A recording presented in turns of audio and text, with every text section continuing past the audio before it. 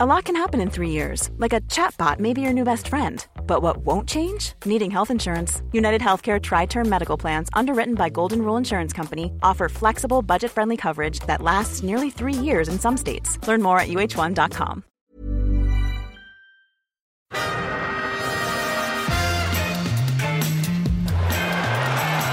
Ahí va a llegar el gol del Arsenal. Ozil. Marca Mesut Ozil. Corner, llegó el gol de Olivier Giroud, marca el Arsenal, marca Olivier Giroud, gol de los Gunners. This is Arsecast Extra. Hello there and welcome to yet another Arsecast Extra in this week of Arsecast Extras, as always with James from Gunnerblog. Good morning to you. Good morning. What is this? Is this an Arsecast Extra? I don't know. I don't know. Extra. Hear all about it. Maybe we'll just have to go extra. That's difficult to say. Extra. That is. It's a tongue twister. Anyway, Red today, lorry, yellow lorry. Yes, a bit like that. Today's show brought to you by Audible.com. If you want a free audiobook and a 30-day free trial, just go to audibletrial.com /Arsecast, and you can get your free audiobook, a 30-day free trial, and it helps the podcast to become extra. So thank you for that. Hear all about it. That could be their slogan. Audibletrial.com. Hear all about it. Exactly. That's brilliant. I'm in the wrong business. We should be in marketing. It's a mess. I got out of it. Oh, yeah. The exploitation of people. But hello to all our marketing listeners. How are you doing? So anything strange or startling since yesterday? Since last we spoke? The weather's completely transformed. I mean, I know that it's boring to always start talking about the weather, but I'm quite into it, and I was really enjoying it. We had a beautiful sunny weekend, and now the big man in the sky is either crying or pissing all over us. It is soaking wet. For goodness sake. Yeah, same here, actually. It's wet in Dublin, miserable, grey. Overcast. But that's not really news, is it? That's not really news. It's not. Here, before we start, I've got a very, very interesting question to ask you. Oh, okay. Separate from football, separate from, I don't know, but imagine that, okay, let's say you're out there in the public domain. Let's say you're creating work for people. I don't know, a podcast, for example. Or could be anything. Some art. I think it's probably a little bit of a stretch to consider a podcast art, but it is something. But what would you consider to be the measure of success? How would you know if you have done a good job or become successful at whatever your endeavor is, whether it's podcast or art or sculpture or acting or singing? How would you know if you I know I'd made it? How would you know if you had made it? Maybe pick 2 or 3 things that might suggest that you've made it. That is a really good question. How would I know I'd made it? I think I'd want a car with 5 doors. Okay. Yeah. Okay. One of those is the boot, though. I'm not getting I'm not just putting on doors where they don't belong. That would be weird, like one side of the car having 3 doors and the other only having 2. I think if I could upgrade my Henry to a Dyson, that would be significant in the Hoover Stakes. Oh, wow. Okay, that's really good. Yeah. Like one of those Dysons where you can sort of see the stuff whizzing around inside it. I think that's a real mark of success. Okay. And I think the last one, I guess, this isn't really to do with art, actually. This is more just to do with life. Okay. But my entire life, I've wanted to be able to go into any place, a pub, a restaurant, a cafe, and just be able to say the usual and then bring me something that they know what it is. All right. That's not necessarily to do with art, but I get that. I go to a bar fairly regularly and I walk in with Mrs. Bloggs and the guy behind the bar just holds up 2 fingers like 2 pints. And he knows That's great. He knows what beer it is. And is that a satisfying feeling? Oh, yeah. Yeah, it's great. It's fantastic. See, that's what I'm looking for. I just want to be able to go in, everyone gives me a smile, maybe a cheeky wink, a thumbs up, and then suddenly they're bringing me drinks and food. I don't know. I do think if I had achieved some sort of success, that would be easier to attain. So I stand by that one. Right, okay. So you want something like, you want to be Norm from Cheers, so when you walk in, everyone goes, James! Yeah, kind of. I want to be where everybody knows my name. Right. Okay, so what if I was to say to you that those things are great, but perhaps the true measure of success, if you're out there, I'm going to say 3 words to you: erotic fan art. Yes. Okay. All right. I got an email yesterday. Is this true, or I'm terrified? This is absolutely true. And I'm going to try and explain this to you. And then I'm going to email it to you, and I want to see your reaction live. Right. So it's like a little image. And the caption on it is, Andrew and James make bread. There's a little quote where it says, the bread in your bread burger. Going back to what we were talking about before a couple of weeks ago about bread burgers. But there's a picture where both of us are topless.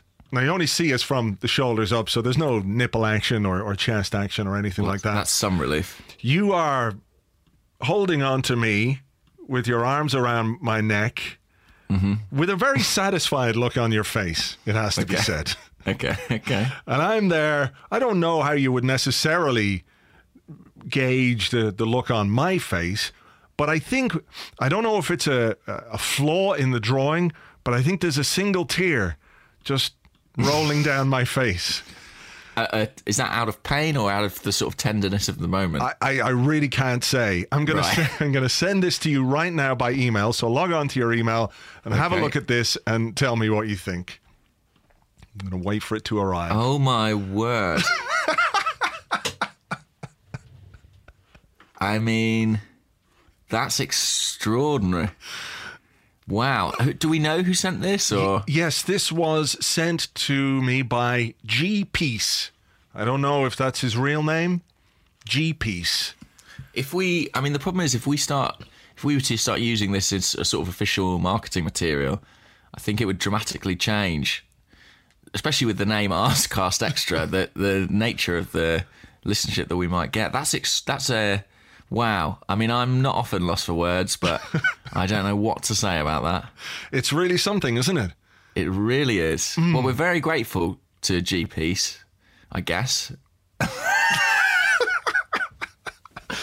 We'll have to tweet this, won't we, or something? Or put it out there. We will definitely tweet this. I'll put it on the blog, so you can check out the blog on arsblog.com, and I'll put this in the body of the post that contains this episode of the Arscast Extra. And if I can do it in the Acast app, if you're listening to this via Acast, I think I can add this as an image during the podcast, right. So it'll pop up. I'll try and do that as well. But it really is an amazing piece of artwork, isn't it? I mean, it's extraordinary. Guys, if you're going to send us stuff, maybe just send us the Dyson. I'd like the Dyson, really, more than the drawing.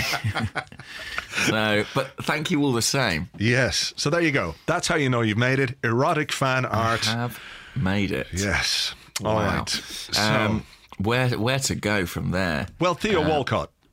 Theo Walcott, yes.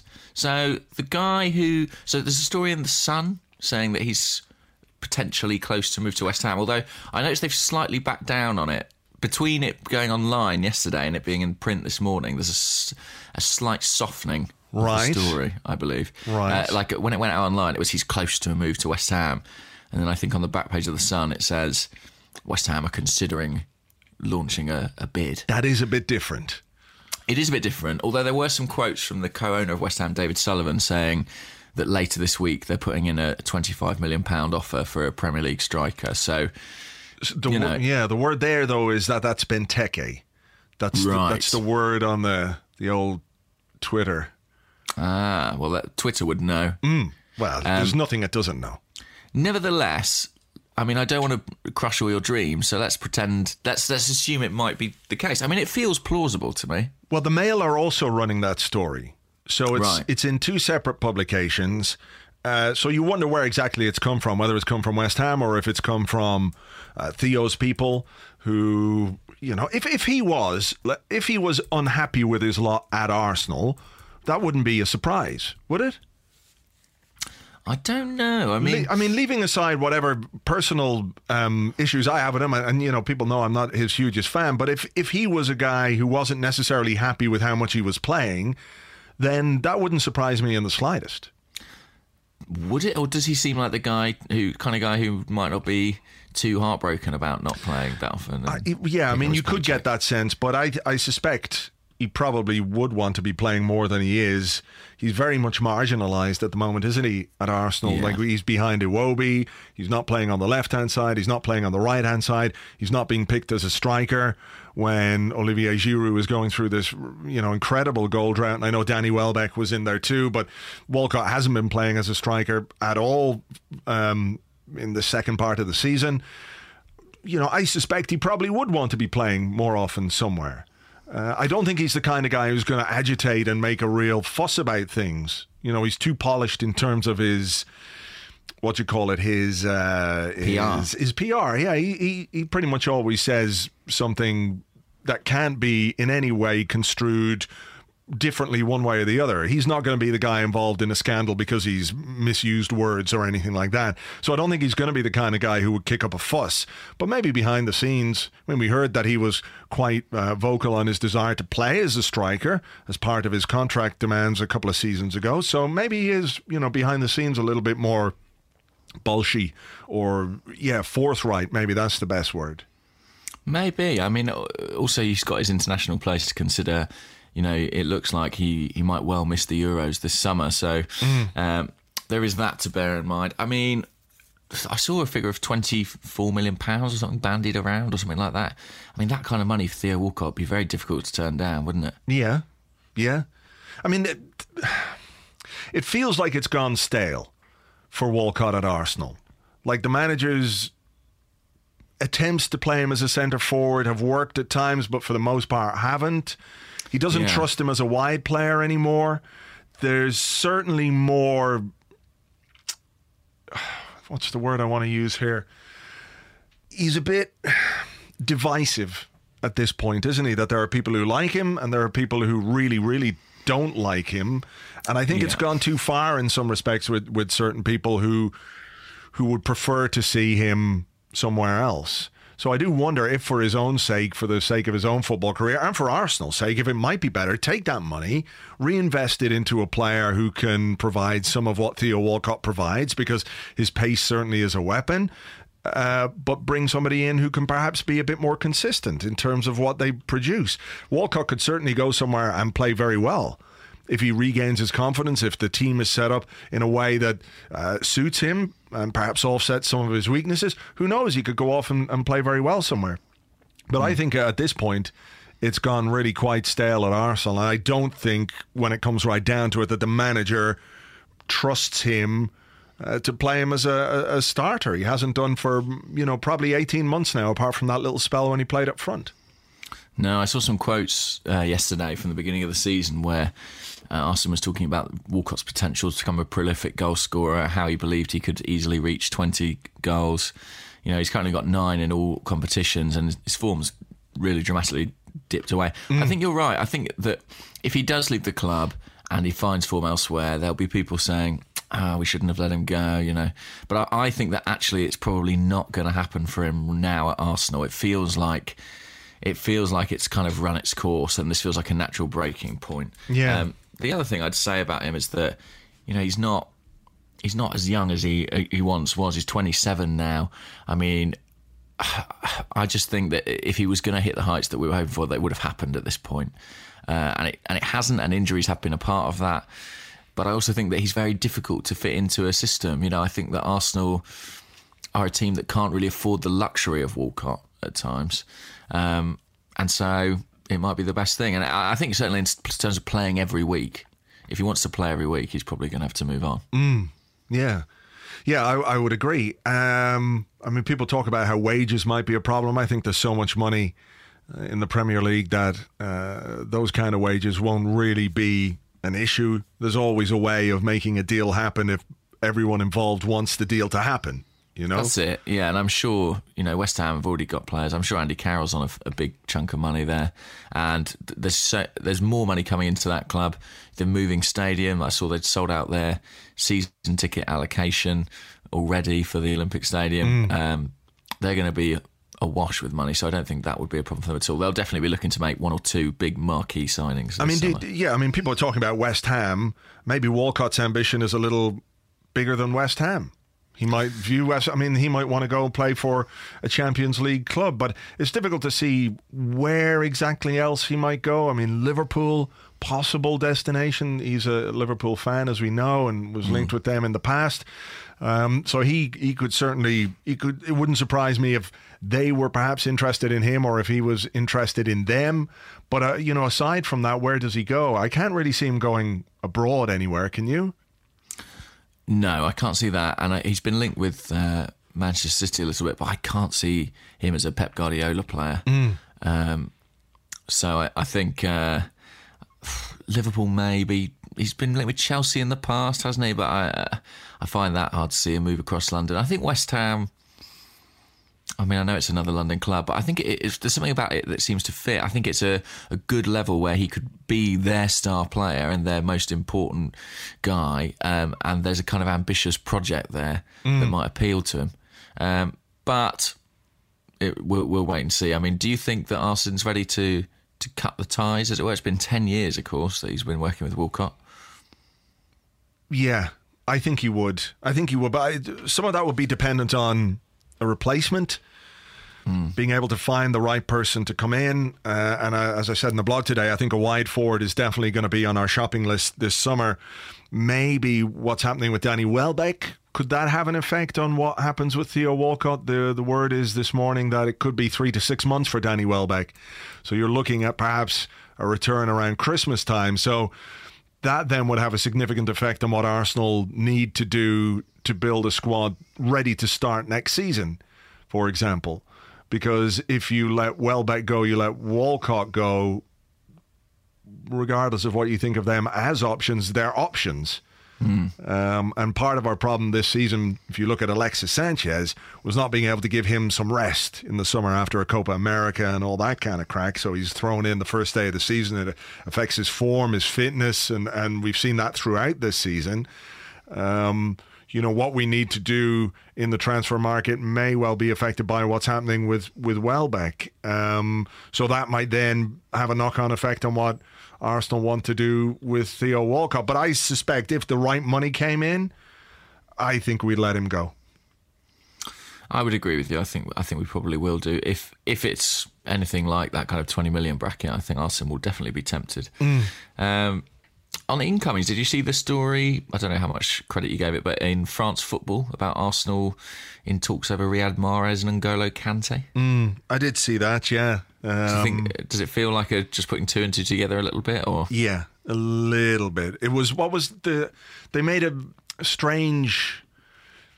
It was a strange way of putting it that they said something like discussions have already taken place. Yeah, preliminary discussions over a double deal for both players. Yeah, something like that. But no official contact has been made, or it just sounded a bit kind of vaguey, transfer-y. And yeah, look, if we weren't interested in Mahrez, I'd be surprised. Yeah, if we were really genuinely interested in Kante, I think I'd be surprised by that as well. Right. I have to say.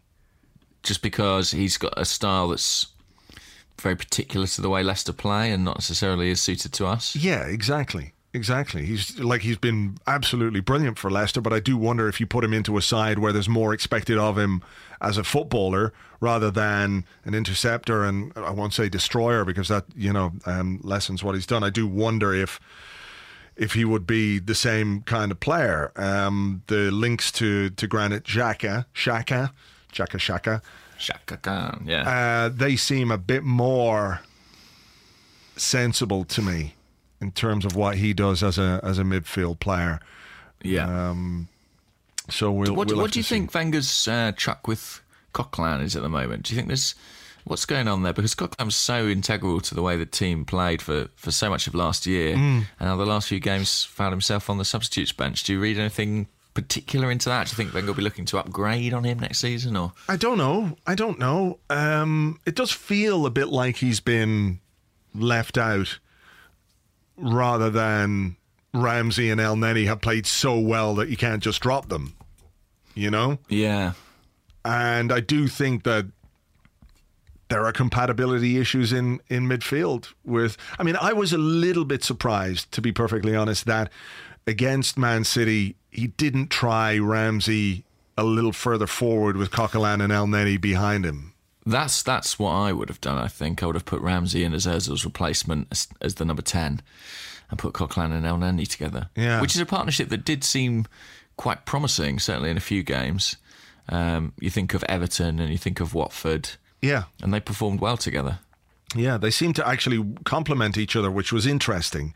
But then we can't really say because they didn't get enough time to play together because Arsene likes to use Aaron Ramsey in the midfield. And I like Ramsey, but I don't think he's been playing well at all recently. And I think his pass completion against Manchester City was very low, although Arsenal's pass completion in general was very low. But I thought it might have been an interesting experiment to use Ramsey in the role that Mesut Ozil usually plays, just to see, because he does like to be that more forward guy, and whether he could make that step into the slightly more creative role would have been interesting.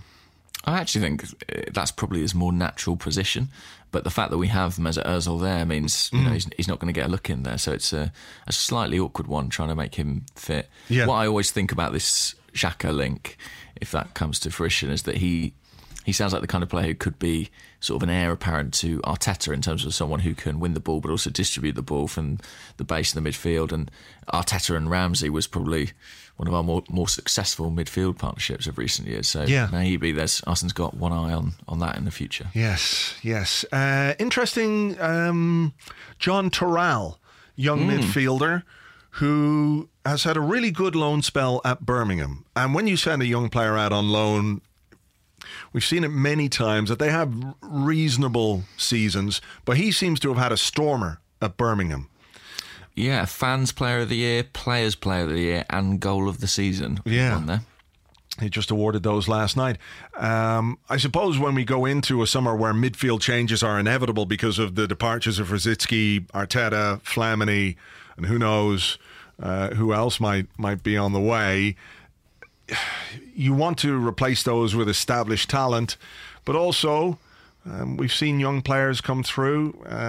If there's something to be read into what Leicester have done this season, then it shows you that you don't necessarily have to spend a huge amount of money on players to make an effective team. Do you reckon there's any hope for him? Any room at the inn for John Toral? I don't know. He was very highly thought of when he first came over, wasn't he? He came with Hector Bellerin, if I'm not mistaken. That's right, yeah. And obviously hasn't enjoyed the success that Bellerin has in terms of the first team. But I suppose he's competing in a much more congested part of the field. He's 21 now. Was 21 in February. I mean, it's difficult to see. I'd like to see him given a chance to be a part of the squad. Why not? I mean, actually, when you look at the other young players coming through, we haven't... Zelalem, for example, was extremely hyped and talked about, but he's been at Rangers in the Scottish second tier. He's played a fair amount of football, but he hasn't quite caught the eye in the same way. The Championship's a really good, strong league, and I think Toral has obviously been a top performer in it. So I suppose what you'd hope to see is that maybe if Arsene does think there's a chance, he comes back, he spends pre-season with the squad, maybe takes part in the friendlies, and then a decision's made in August. I know people will be listening screaming, well, we need better players than that, but actually in terms of needing squad players, we're losing people like Rosicky and Flamini who've played a handful of games between them this season. We also need people to fill those roles too, and in some respects a younger player might make sense there. Yeah. Be interesting to see what happens. Obviously pre-season is a chance for him to show the manager what he can do when he gets back to the club, but he's had a fantastic season at Birmingham, so... I mean, presumably they'll be desperate to keep him, but I doubt if he was to go on the market that they would be the winners in that particular race. I'm sure there'd be lots of takers, around the lower reaches of the Premier League, top echelons of the Championship. Yeah. Yeah. All right. Well, look. Anything else catch your eye from yesterday? That was about it in terms of the stories. That's about the long and the short of it. Yeah. Okay, well, we're going to take a short little break. We're going to come back in part 2. We're going to talk about some of the best moments of the season. We're going to take a couple of questions, some of the best moments that you've sent to us on Twitter. So hang tight. We'll be right back with more erotic fan art.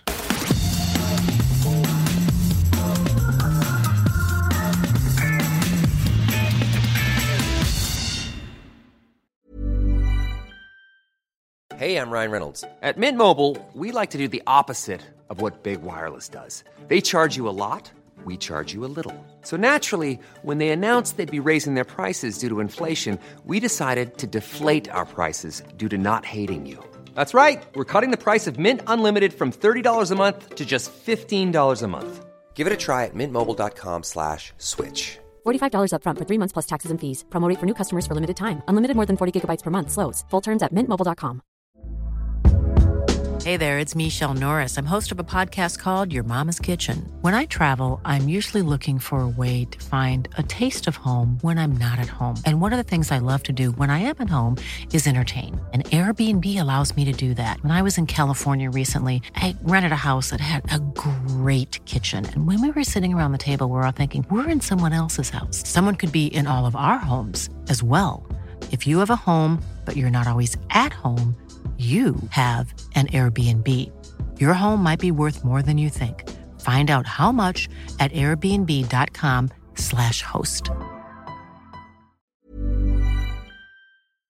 Welcome back to this Arscast Extra, brought to you today by Audible.com. You can get a 30-day free trial and a free audiobook by going to audibletrial.com/Arscast. If you go on there and search for football, there's all kinds of football books on there. For example, Das Reboot, How German Football Reinvented Itself and Conquered the World by Raphael Honigstein.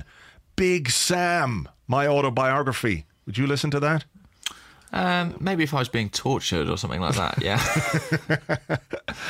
There's Bobby Robson autobiography there. What else is there if you search for football? Das Reboot's good. I've read that. Yeah. But, I mean, I would have preferred to have had it read to me. I'm Not Really Here, A Life of Two Halves by Paul Lake. That was quite a good book, actually, I have to say.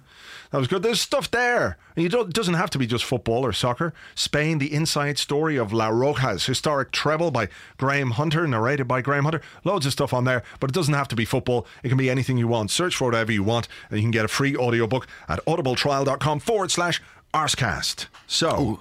Very fast there. You sounded like, you know, when people press double speed on a podcast. It was very exciting. Was it? I got carried away with myself there. I enjoyed it. All right, so we're going to talk about some of the best bits of the season. Yep. Which we're going to have to offset at some point with the worst bits. Perhaps we'll do that tomorrow, will we? Okay, fine. That'll be Black Wednesday. So, all right, we're going to start with best player. Who's the best player for you this season? For Arsenal? Yeah. Ooh, do you know what? Well, it's very tempting to say Mesut Ozil, isn't it? Because he was in such inspired form, particularly in the first half of the campaign. He's definitely dropped away, I'd say, a little in the second half, not helped by the poor finishing from some of our forwards. But in terms of overall contribution, I think I would have to say him. I'd like to give an honourable mention, though, to Nacho Monreal, because... a bit of a left field choice at the left back, but he's just been incredibly consistent. Yeah. And I think he's the one player who I would say at no point in the season has he sort of gone through a bad spell or dipped below a certain level. And I think that kind of consistency deserves recognition as well. So I'd probably go for Ozil. But I think Monreal's the sort of dark horse for me. What about you? Yeah, I think Ozil for me, just because of the amount he's created... The 18 assists, the 100 chances or whatever he's created in the Premier League this season. It's crazy. It's like 150, something ludicrous. Yeah, I'd also have a word for Monreal as well, due to the consistency. I think he's probably looked a little bit tired in the last month or 6 weeks or so, but I think that's true of quite a number of the players. But aside from that, it's difficult. I mean, you would at one point have said Petr Cech, who's had a real impact. He went through a fantastic spell where he made a lot of good saves. But he's had a few little issues as well, hasn't he? Yeah, he has of late. Yeah. Well, not even of late, the opening day, of course. Well, yeah, he didn't start well, but he picked it up then, and he did make some brilliant saves. And there were times when people were sending in their questions going, Chelsea said that Petr Cech would be worth 10 or 15 points a season. Isn't this very true? Etc., etc. So, yeah, I don't think you can really hold him up there, though, completely. Are there any other contenders at all? I'm just trying to think. Well, Bellerin's been good. Yeah, only player in the PFA Team of the Year. I mean, Alexis has contributed. Fits and starts, but never really played his best football. Olivier Giroud, like up until January, Giroud was having a very good season, and then, of course, he's fallen away, remaining our leading scorer, of course. But apart from that, I don't really think you can say anybody's been anything other than kind of average. Nobody's really shone or stood out, have they? No. Joel Campbell, little mention for Joel Campbell in terms of what he did as opposed to what was expected from him. And then, I mean, it feels a bit like he's been left out despite the fact that he's played well when others have been played when they definitely haven't played well.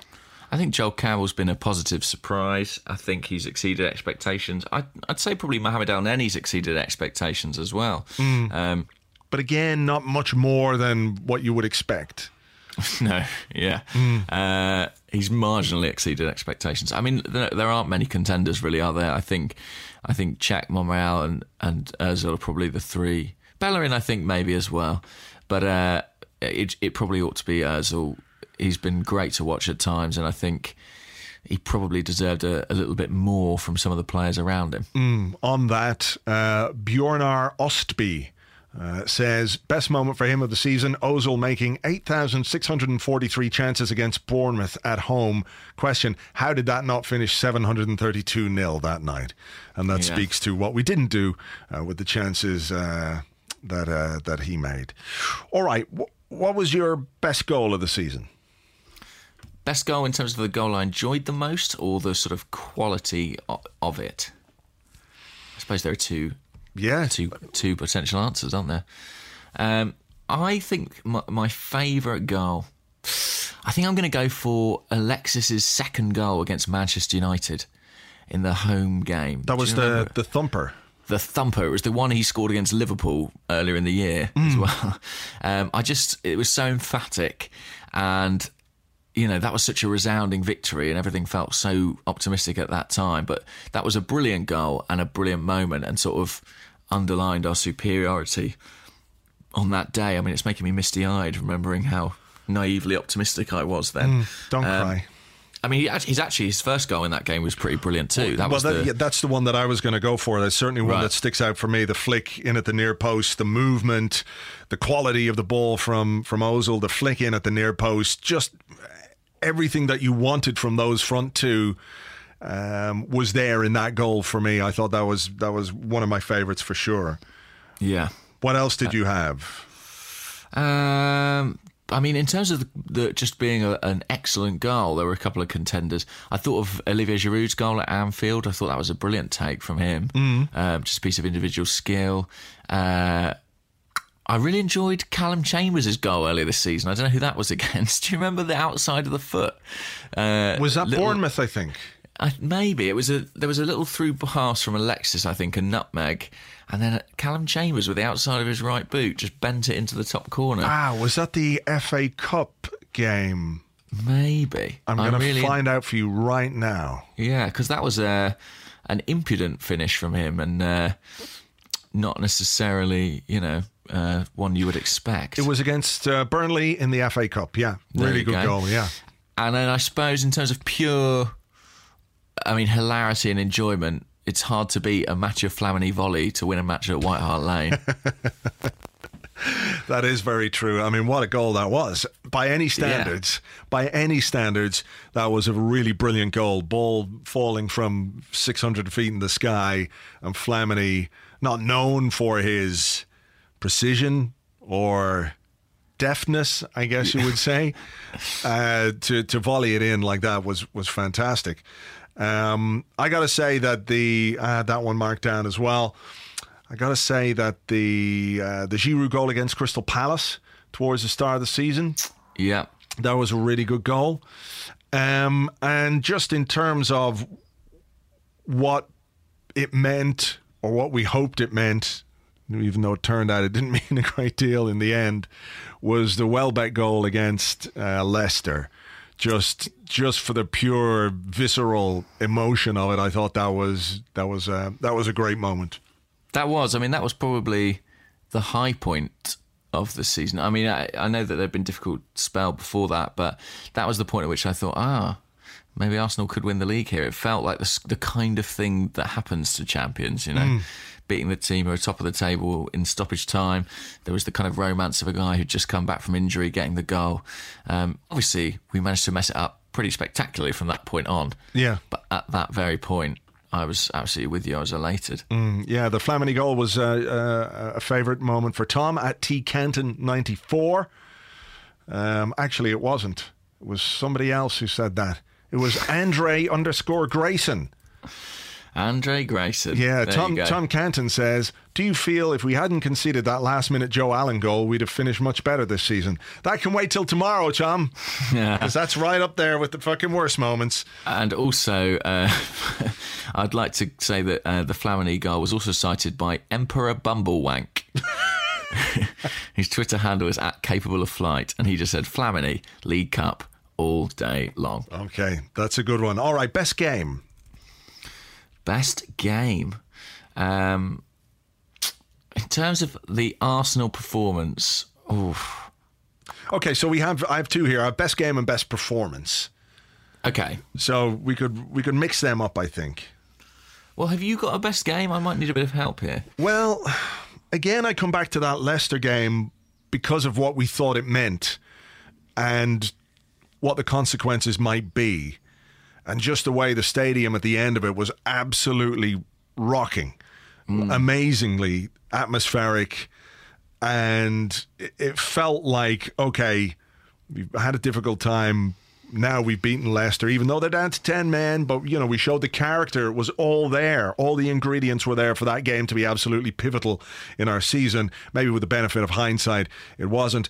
I think there's one candidate for the best performance, and I think everybody will point to the 3-0 win over Manchester United as that being the best performance of the season, because we'd started so indifferently, right, in the league. Performances hadn't been great. We lost the opening day to West Ham, got a win against Crystal Palace, drew against Liverpool, scraped a win against Newcastle. What did we do with the next game? I think we beat Stoke.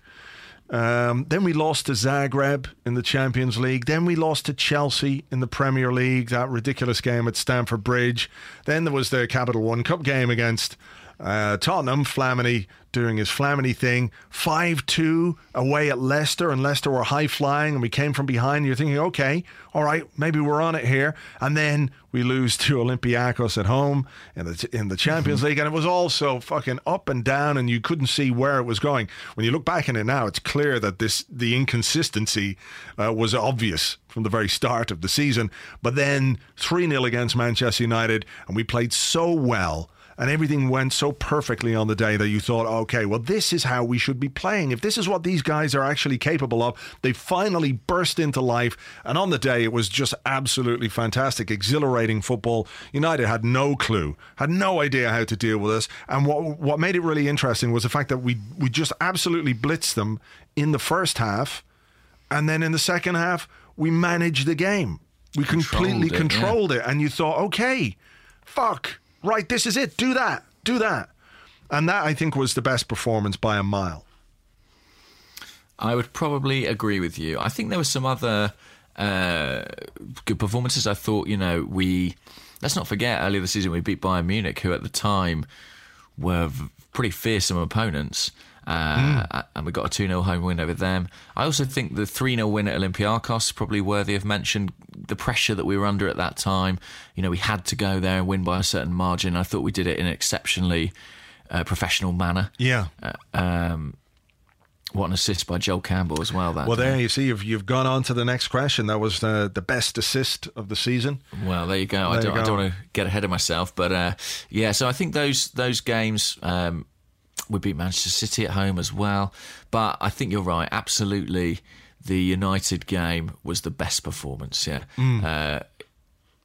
you're absolutely right. We laid down a blueprint then that we seemingly mislaid sometime around Christmas. Yes.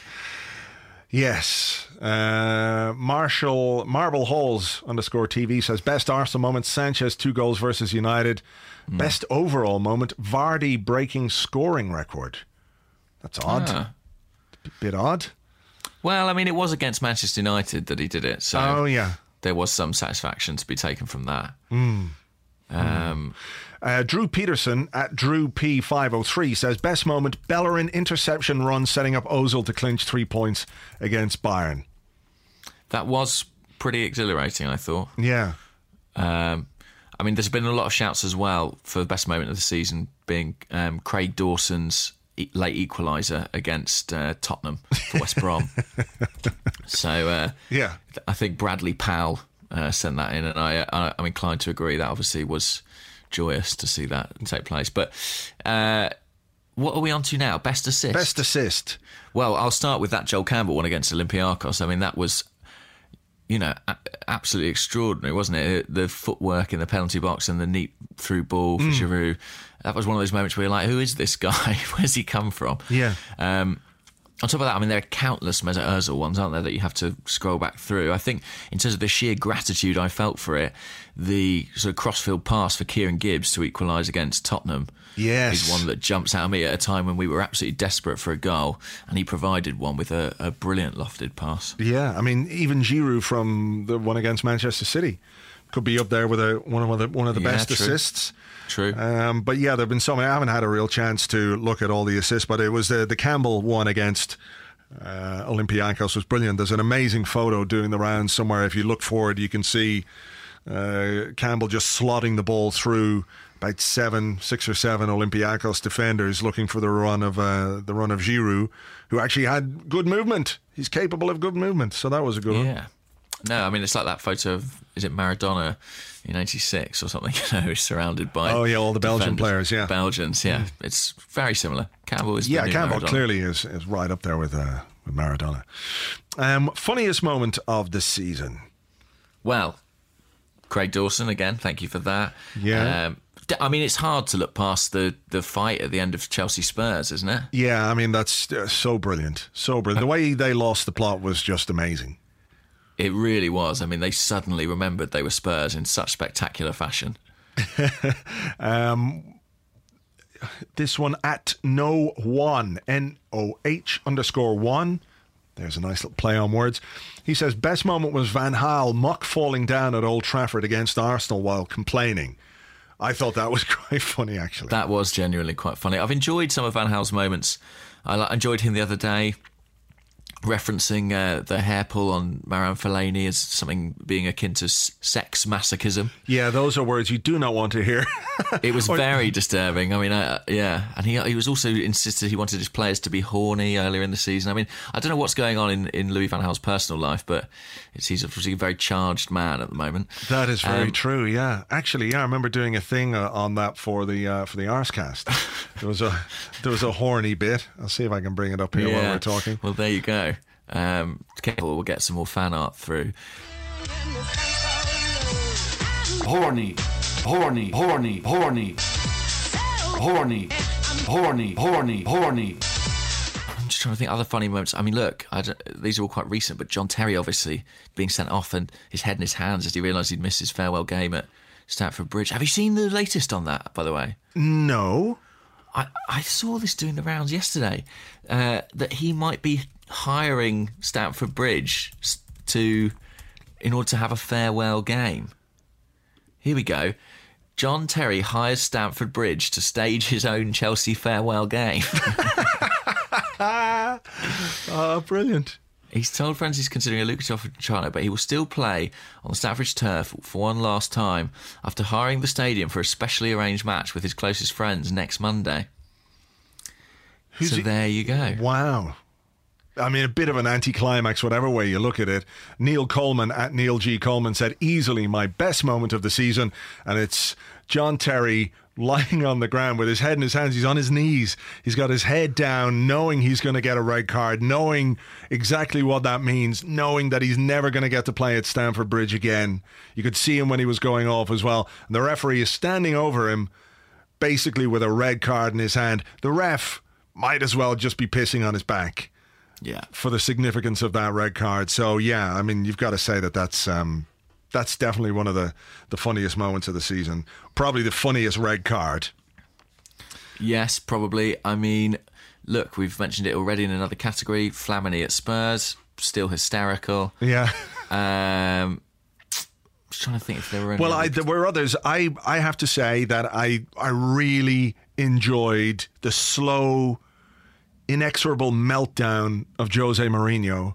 It's not necessarily a moment, is it? We haven't mentioned his sacking, I guess. There was something to be drawn from that. Although I think by the time they were doing that badly, we all kind of wanted him to stay, didn't we? Yeah.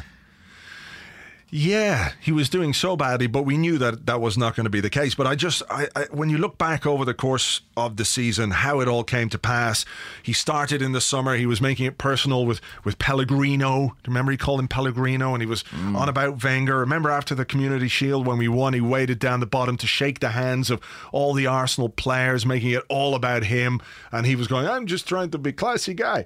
And he's just being a fucking prick. And from there, what happened with the doctor, the way that the team stopped playing for him, and was it against West Ham where they lost, and then he did, the Sky guy said, well, Jose, what do you think of that? Not great. And he did like a 5 or 8 minute rant about... That was hilarious. That was amazing. And just watching him slowly fuck himself over the course of the season was absolutely hilarious to me. Yeah, that was funny. Speaking of funny, I like this tweet from Guna Adam. He says his favourite moment was being crowned away from home champions by Arsene Wenger last week. But yeah, I enjoyed the demise of Mourinho enormously. Particularly, I think, sort of encapsulated in that match. I think it was his final match, was it, in charge, where they lost at Leicester. To Claudio Ranieri, the manager who he had mocked both at Chelsea and in Italy. Yeah. And it was a brilliant Riyad Mahrez goal as well, as I recall. It certainly was. All right. So that's the best of the season. That is the best of the season. There we go. Is there anything else we should be... Oh, here's one. Alex Peters. I didn't see this. He says, my favourite was one of the Arsenal Fan TV lads trying to start a fight with West Ham's teddy bear mascot. I didn't see that. I didn't see it, but I'd pay good money to watch it. The clip of that or the actual fight? Oh, the fight, yeah. I want to see it. Let's stage it. Let's hire Stamford Bridge for it. Do you know they did? What was that website? We've had these things before, haven't they? They've been like tramps fighting and bug fights where you like put a gigantic scorpion against a mega centipede and all that kind of stuff. God. But maybe fans versus mascots is the new idea for reality TV. There's money in that. Yeah, Gunnersaurus jiu-jitsuing the fuck out of some guy who's giving him some stick. West Ham's teddy bear mascot against the Arsenal Fan TV guy. That'd be something.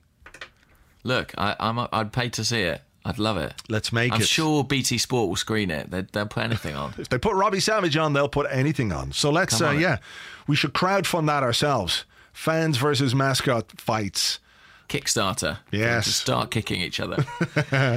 All right. Well, look, shall we do just a couple of questions before we go? Yeah, let's do it. I mean, I haven't got any to hand, but I'm going to just choose at random. Okay, well, I've got one here while you're choosing. Okay, you do few. That. On Dennis Bergkamp's 47th birthday, what was your favourite DB10 goal? I want to say, is it Sunderland with the mouth covering? Yes. Yeah, for me, that's just amazing. Amazing. There was, the chips.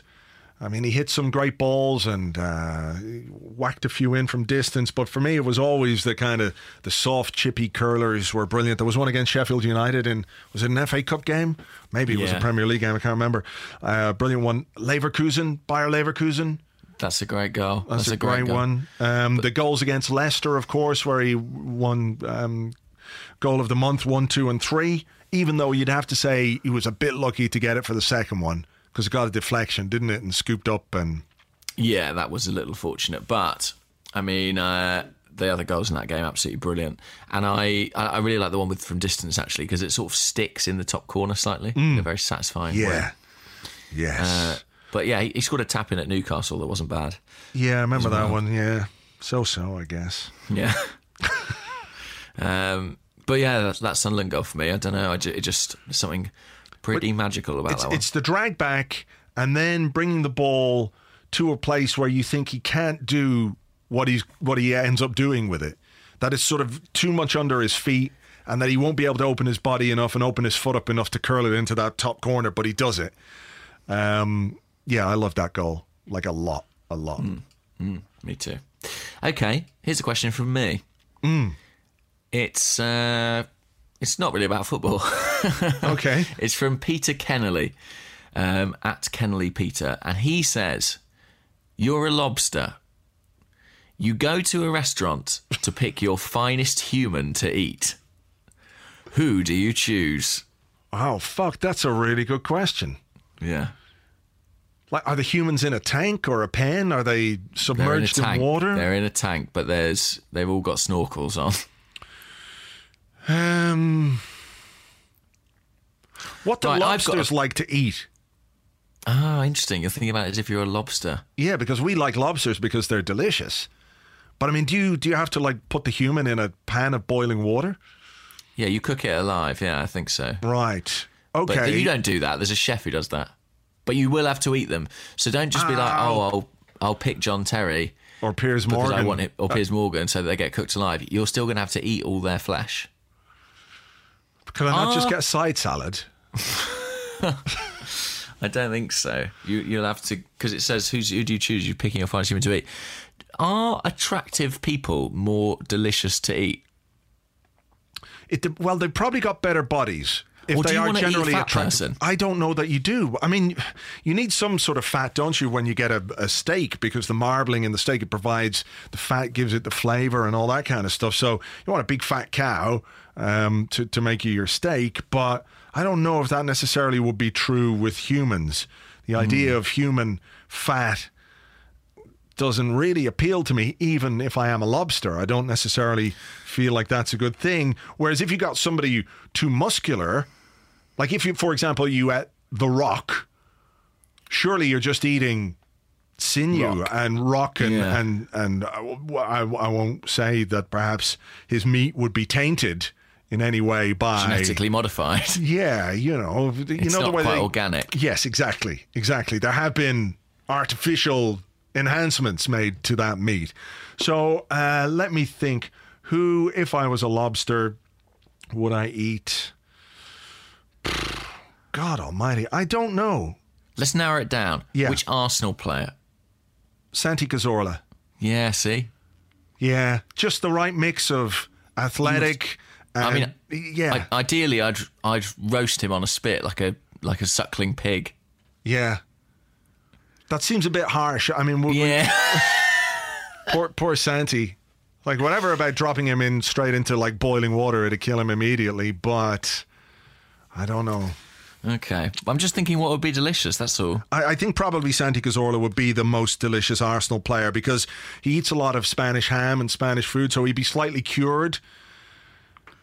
Remember, I'm a lobster in this scenario. Lobsters aren't capable of empathy. I'm just going on instinct. I'm going on what looks delicious to me. Yeah. So who would you pick? I'd pick Santi, but I'd have Joel Campbell in contention. Oh, yeah. Yeah. I could see that. Serge Gnabry. Serge Gnabry looks absolutely delicious. Fillet of Serge. Wow. I mean, honestly, the things you could do. The coat de Gnabry. Be brilliant. All right, here's one before we go. We're going to wrap it up now. This one comes from Hazuki San, who is at the Byronic Gent. Okay. Really likes Byron, I'm guessing, which is fine. It's good. He says, would you start Rosicky and Arteta against Villa this weekend? if they are capable of it, it's been a while since we've seen Arteta, but by all accounts he is fit. If they're capable of it, I would certainly consider it. But you know what? Maybe it's better to not start them. Maybe it's better for them to get the reception of coming off the bench and not running the risk of a sort of muted departure through injury after half an hour. Yeah. I think I would have them on the bench probably and make sure they each got their own introduction and they got a reception that way. Yeah. I don't think they need to start the game. No, I mean, I think there's still some relative importance to this game because obviously what happens in midweek will dictate where we're going to end up this season. We could have top 4 secured by the time Sunday comes around, or we could need a point at least to secure that top 3, top 4 position. As well as that, if things go right, we could still be playing for second place. So I think there's a need to take the game relatively seriously, but I'd certainly have them on the bench, and all things going well, you'll be able to bring them on with 20 minutes to go. Let them get the receptions that they deserve, and hopefully they can make a little bit of a contribution in those final few minutes. Mm-hmm. All I right. agree. Okay, well, look, there we go. That's Tuesday's edition of the Arscast Extra, our week-long extravaganza of Arscast Extras. Thank you very much indeed for listening. Thank you as well for all the questions and all the tweets. Very much appreciate those, even though we can't get to them all. We do read them all. It's just a matter of just getting around to them. We're not judging you on them. Don't feel like we don't think your contributions are worthless or I am good judging enough. I'm judging all of them, yeah. I'm reaching very harsh judgments about them all. Right. No, not at all. Thank you for all your questions. It's great. I mean, keep them coming. We're going to need them. We are. By Thursday, we're going to be really struggling. Yes, this is true. So the onus is on you to help us create something that you might vaguely perhaps want to listen to, or maybe be sick of at that point. But you never know. All right, we'll catch you tomorrow. Thanks for listening. Cheers. Bye-bye.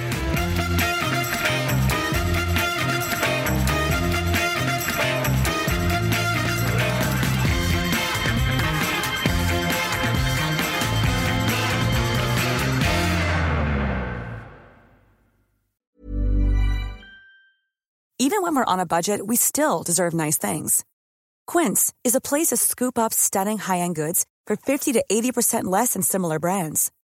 They have buttery soft cashmere sweaters starting at $50, luxurious Italian leather bags, and so much more. Plus, Quince only works with factories that use safe, ethical, and responsible manufacturing. Get the high-end goods you'll love without the high price tag with Quince. Go to quince.com/style for free shipping and 365-day returns.